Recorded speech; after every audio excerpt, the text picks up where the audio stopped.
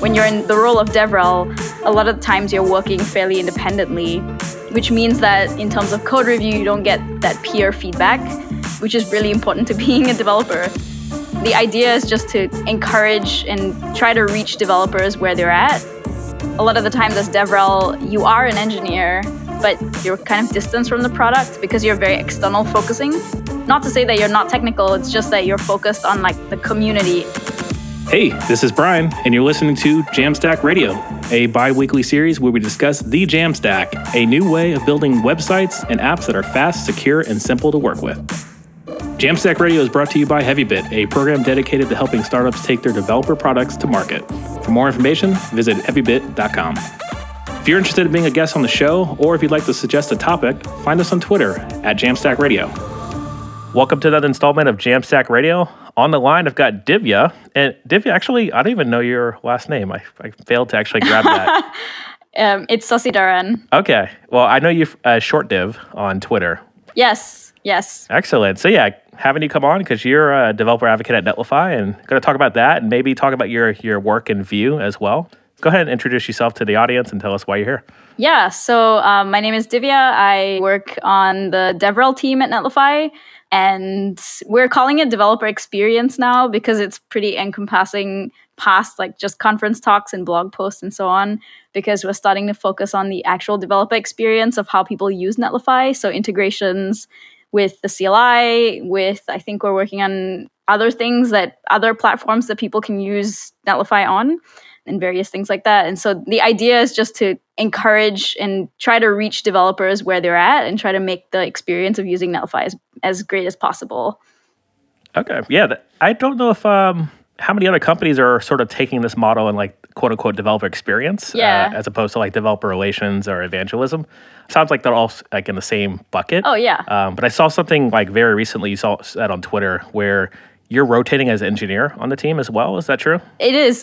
And this is a new thing that we're doing at Netlify because the idea is that a lot of the times as DevRel, you are an engineer, but there's always this like distance. You're kind of distanced from the product because you're very external focusing. Not to say that you're not technical. It's just that you're focused on like the community and how other developers are using the product.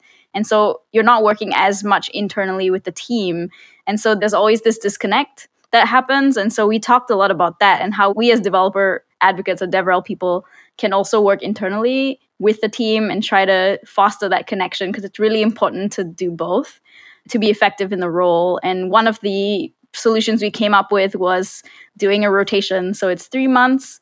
You get to join the team. You're essentially working just side to side with the product team on their sprints, working on picking up issues, various things like that. And so it's basically you're switching teams for that 3 months. And the idea is to foster that connection to the rest of the team, as well as to sharpen your skills. Because when you're in the role of DevRel, a lot of the times you're working fairly independently, which means that in terms of code review, you don't get that as much. You don't get that peer feedback, which is really valuable for if you want to improve your skills and like maintain that team dynamic that is really important to being a developer. And so this rotation helps address all of these concerns that we've had. And this is something that Sarah Drasner, she joined the team in May. And this is an idea that she had because she'd noticed that at Microsoft, where she was working with the developer advocates there, that disconnect. And so she wanted to bring an initiative that could actually foster that connection that we so crave. Yeah, I like that idea too as well because I my day job is DevRel as well. And though I do a bit of coding in my job at GitHub, we have a very unique developer relations program. It is very true where I don't get peer review on any of the stuff that I work on, no peer review. Most of the projects I work on are one-off example applications that don't really need testing. Yep. I do try to emphasize testing and CI and continuous delivery as part of the stuff I touch, but it's actually not a necessity. Like as long as I can talk on stage or do a workshop on something, that's about it. So I'm curious, as far as developer experience and your expertise, like is there a corner of the product that you're focusing on, or is it this general, like you pick up some bugs or you pick up a feature that's sort of on the outskirts? Yeah, so we have different teams within Netlify. So the product team is composed of various smaller pieces. There's the front-end team, there's the back-end services team, there's the API team, and then there's also the CLI team. And so when you move and do these rotations, you essentially can pick the team that you want to work with.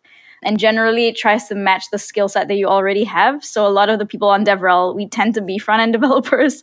And so I'm on the front-end team at the moment. I could also be on the CLI team if I choose to, but I chose to be on the front-end team just because I wanted to do that for a while. And I know a lot of the folks who are on that team, and I wanted to have fostered that connection and work with them directly.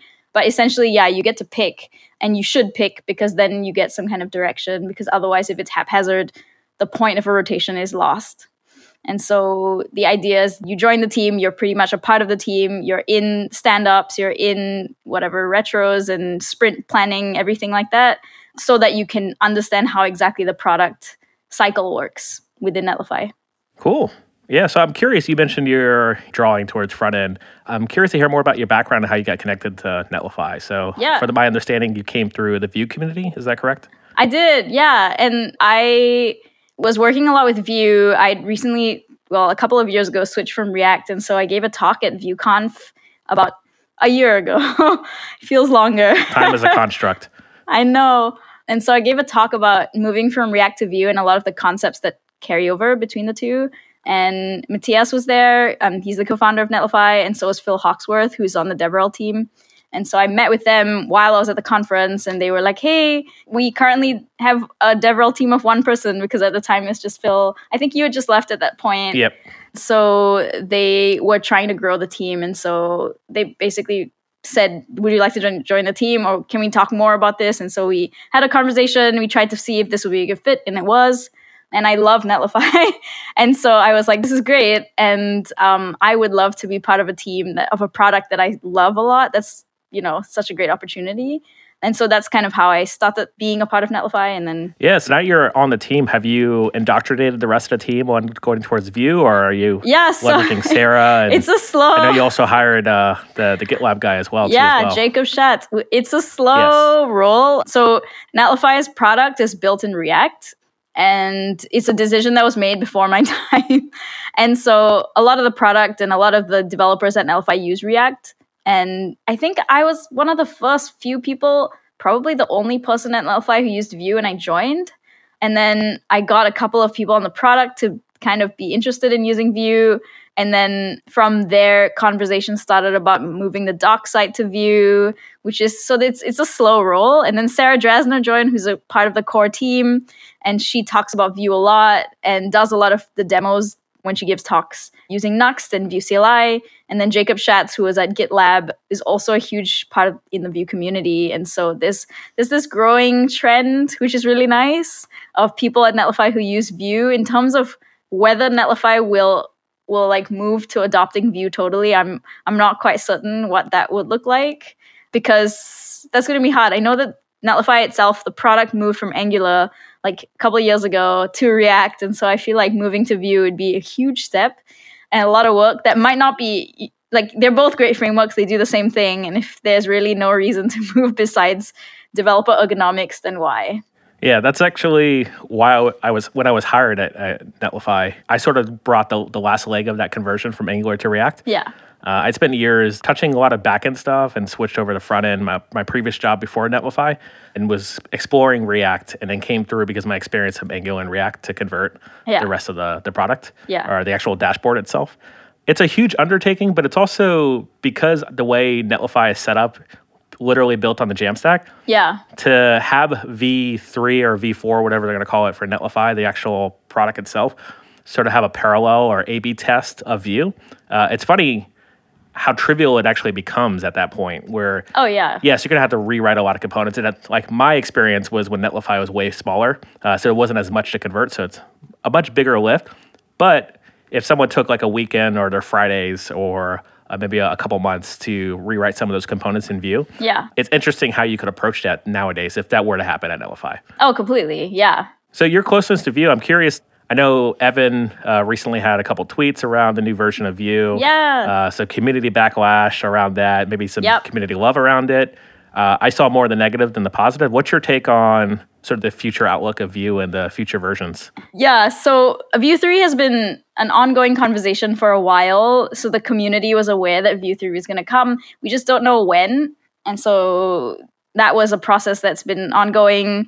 Like at VueConf this year, Evan talked about Vue 3. He talked about Vue 3 last year at Vue London and Vue Toronto. So it's been happening for a while. And they've been doing an RFC process, which is very similar to how React and various other frameworks do it, where they talk about specific APIs that will change and how they will change with specific examples. And so there were a couple of RFCs out.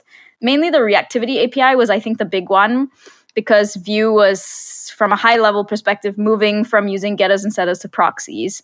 And so the way that reactivity works would change because there were certain caveats to using getters and setters that will be fixed in Vue 3, which is really good. Yeah. So when you say proxies, are you talking about like observables? Is that the same construct? Yeah, it's the same idea of like observables and proxies. Yeah. And so that conversation about reactivity, everyone knew that change was happening, but there were also conversations within the core team that were happening about how they wanted to expose that reactivity. So there was this idea that was bouncing around called Vue hooks. And hooks was this idea of emulating what React was doing with hooks, which is encapsulating logic. So you don't have to have a component instance. You can have reactivity and everything kind of isolated, and you can use that without having to have a component instance, essentially. So lifecycle hooks, whatever, but without a component. And so the thing with that is that that was an older API. So that was last year. Sarah Drasner wrote an article about hooks, which was really popular. People were like, this is happening. Vue is starting to be like React. So that was like a conversation that was happening. But what we were talking about just in terms of like the controversy is that Vue released a new RFC, which basically consolidated a lot of the previous RFCs, and they called it like the Functions API or whatever. And in the Functions API, they were going to change the way that people would interact with Vue or write Vue. So the syntax of Vue is going to change slightly. And then along with that, there was also this idea of having separate builds. And that was pretty much the crux of the debate, because if you looked at the adoption strategy section, it's not there anymore because it's been changed since. They talked about a compatibility build and a standard build. And the idea is that generally we were moving towards not supporting the 2.x. So the compatibility build would support 2x, so all the older features or the older API and syntax. And then the standard build would not. And so that caused a huge furore online because that indicated to everyone that Vue was deprecating everything moving forward. So yes, Vue 3 would still have the compatibility for all the syntax, but there's a likelihood that Vue 4 will not. Okay. And so that was kind of like the huge fear in the community. In a nutshell, that's what happened. And then Hacker News and Reddit just went insane. Yeah, so is that really the case that Vue 3 is like going to be the transitional version and then Vue 4 is going to have extremely breaking changes? Is that where we're still heading towards? So that has been reversed since that. So that was basically what that RFC was, and then it's been reversed since. And there's been a promise made to the community in the new updated RFC that 3 and 4 will not be breaking changes, which I think also is. There's many interpretations of this because I think that making promises to the community will bite you in the future when you're like, I want to make this change, but oh wait, I already promised the community I wouldn't, so you can't make that backstep anymore. And so Vue is in this conundrum where they're like, they promised that they won't change anything, so Vue 3 and 4 and maybe 5 cannot have breaking changes, which is kind of difficult for them. Maybe it might be difficult, but there won't be any breaking changes. But essentially what's happening now is that there is going to be two ways of doing things. There's the Functions API is still the Functions API. They're trying to call it the Compositional Functions API to make it a bit clear. Like, I don't know. It's verbose, but they don't. Yeah, naming is hard. Yeah, they don't want to call it hooks because they don't think it's clear enough, because hooks is like in programming, there's a reference to hooking into like a lifecycle hook or events or whatever, which is not what a hook actually is. And so compositional functions is the idea of composing functions together, but it's a mouthful. So in terms of marketing speak, not too great.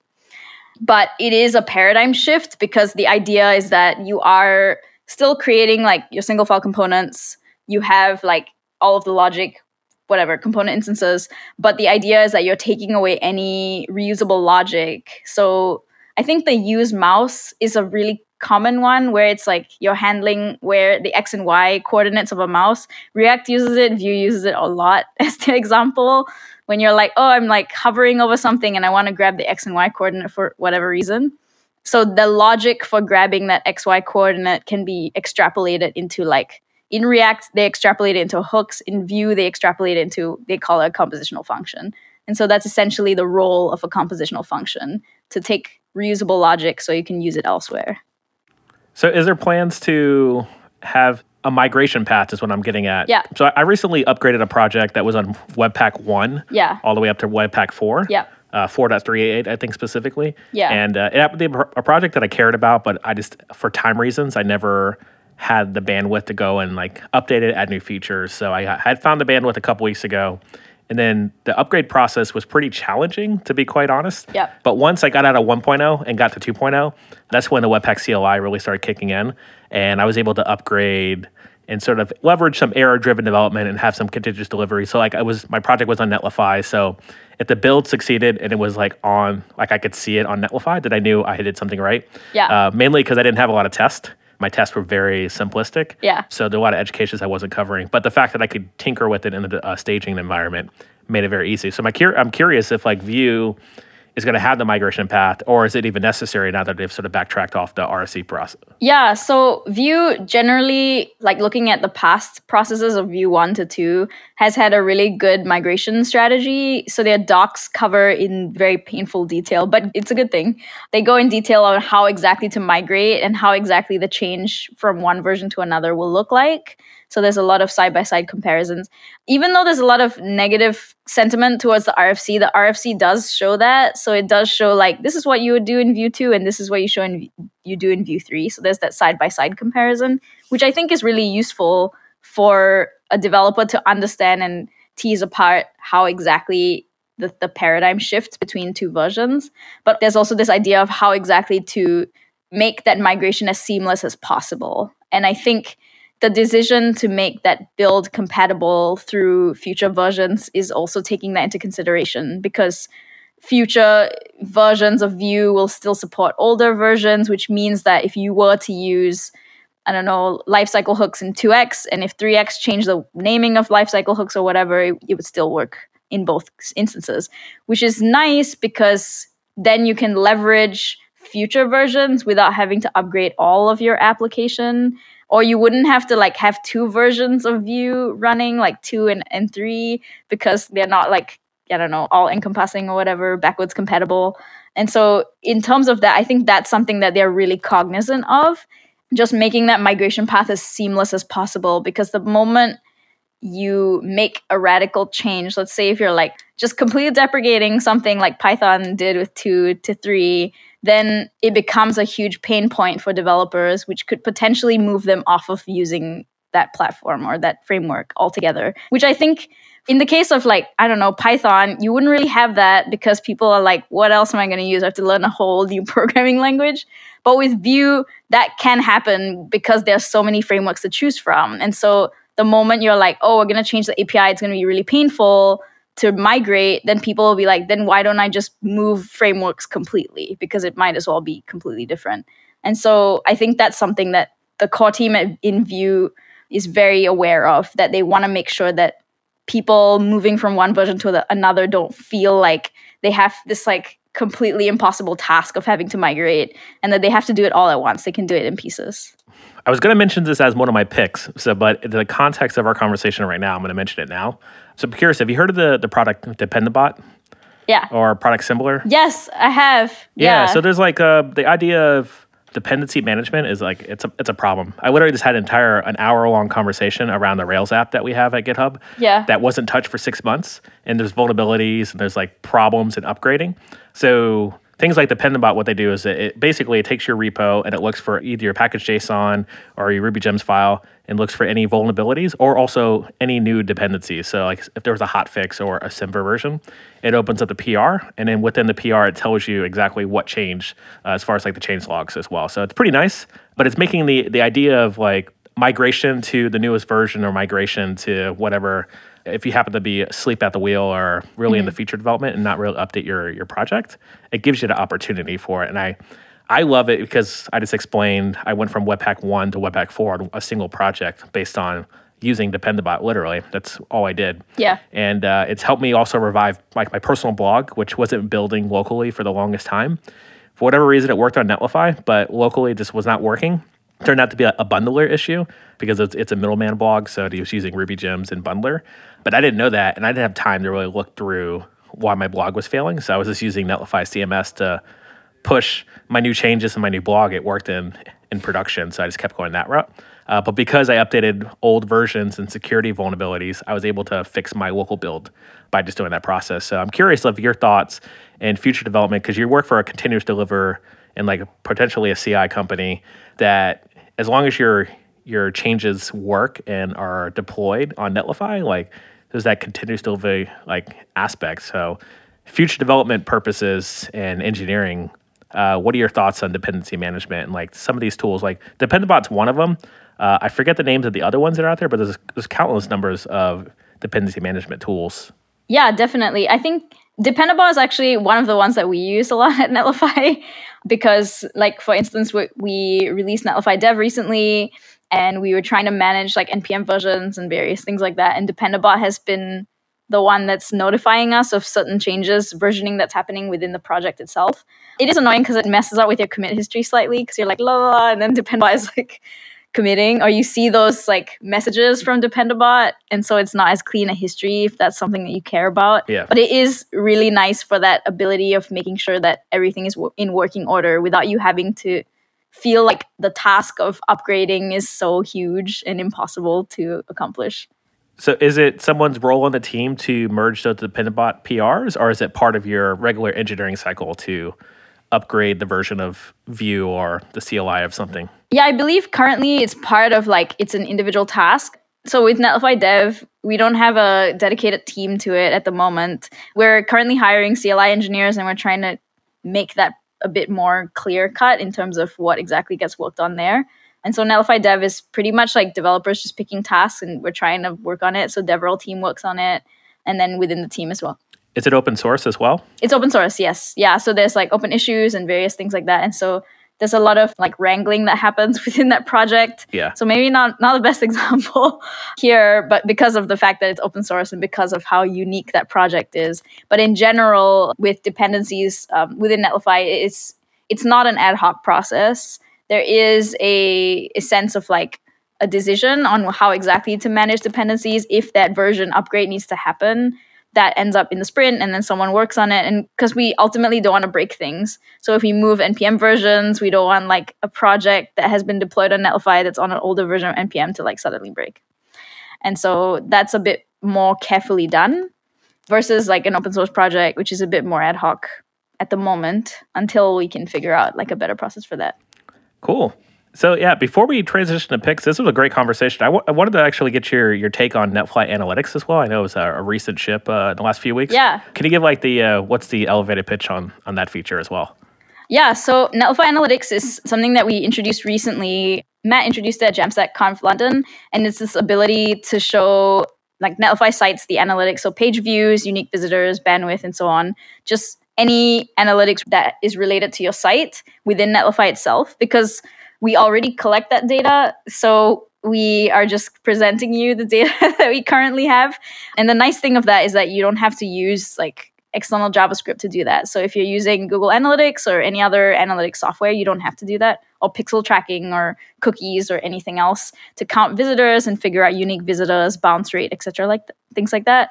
We have that information, and so we're providing a way for people who are already on the platform to use that or to see that data really easily. So out of the box, you get like the numbers, and then you don't have to worry about your site performance because you're not adding external third-party scripts.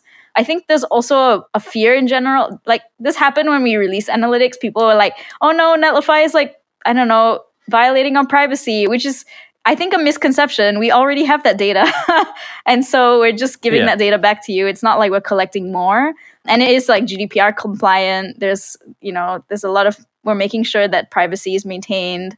We're not sharing your data with any other external parties. Am I correct in the assumption, since Netlify owns the CDN portion of it, is that where the data is? I'm not trying to get into the secret sauce of how this works, but since Netlify itself is a CDN, you know who's visiting a site from which location. Exactly.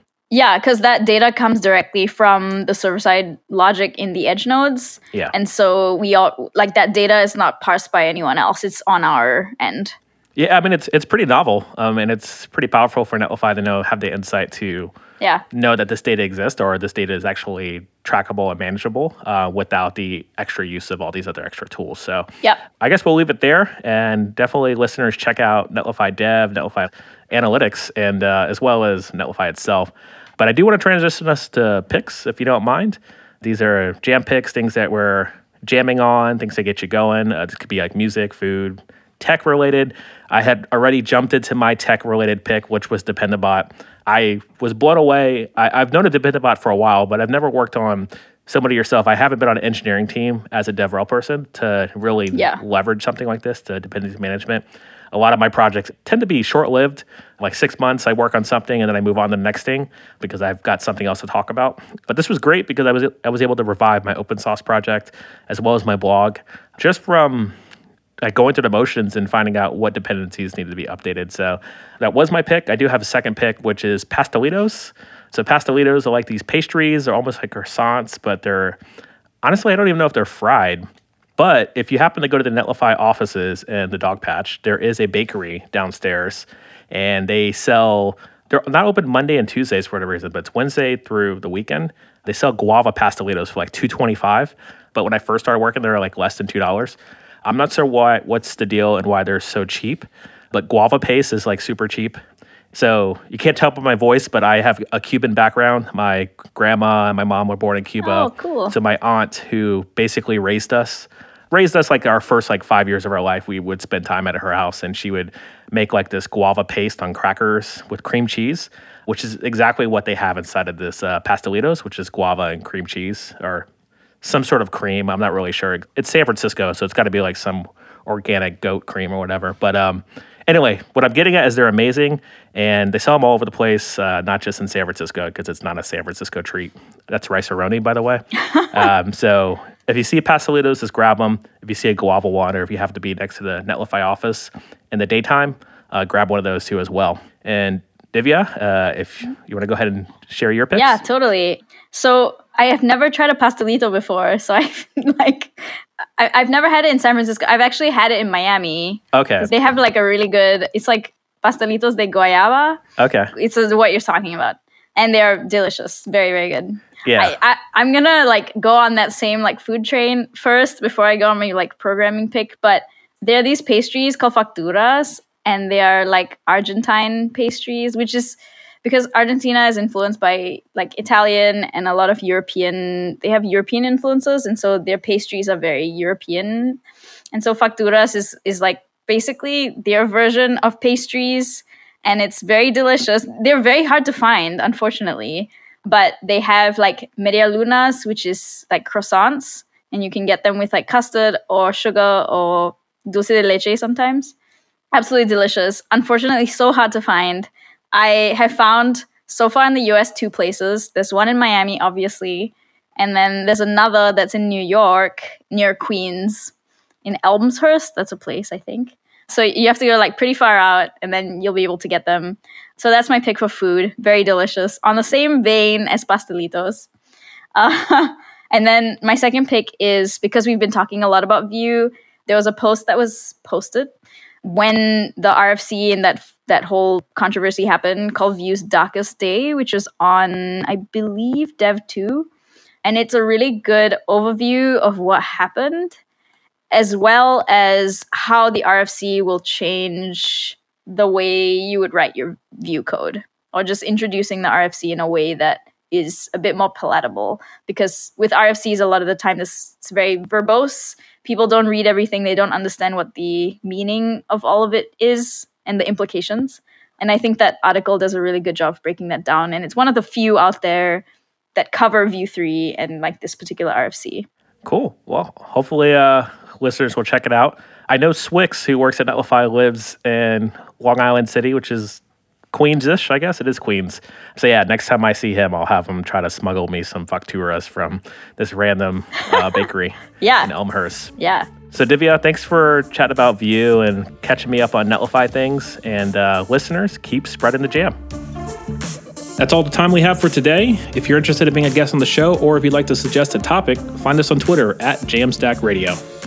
To learn more about Heavybit, visit heavybit.com. And while you're there, check out their library. It's packed with amazing talks on sales, marketing, product, and general management from founders of developer tools companies and other industry leaders.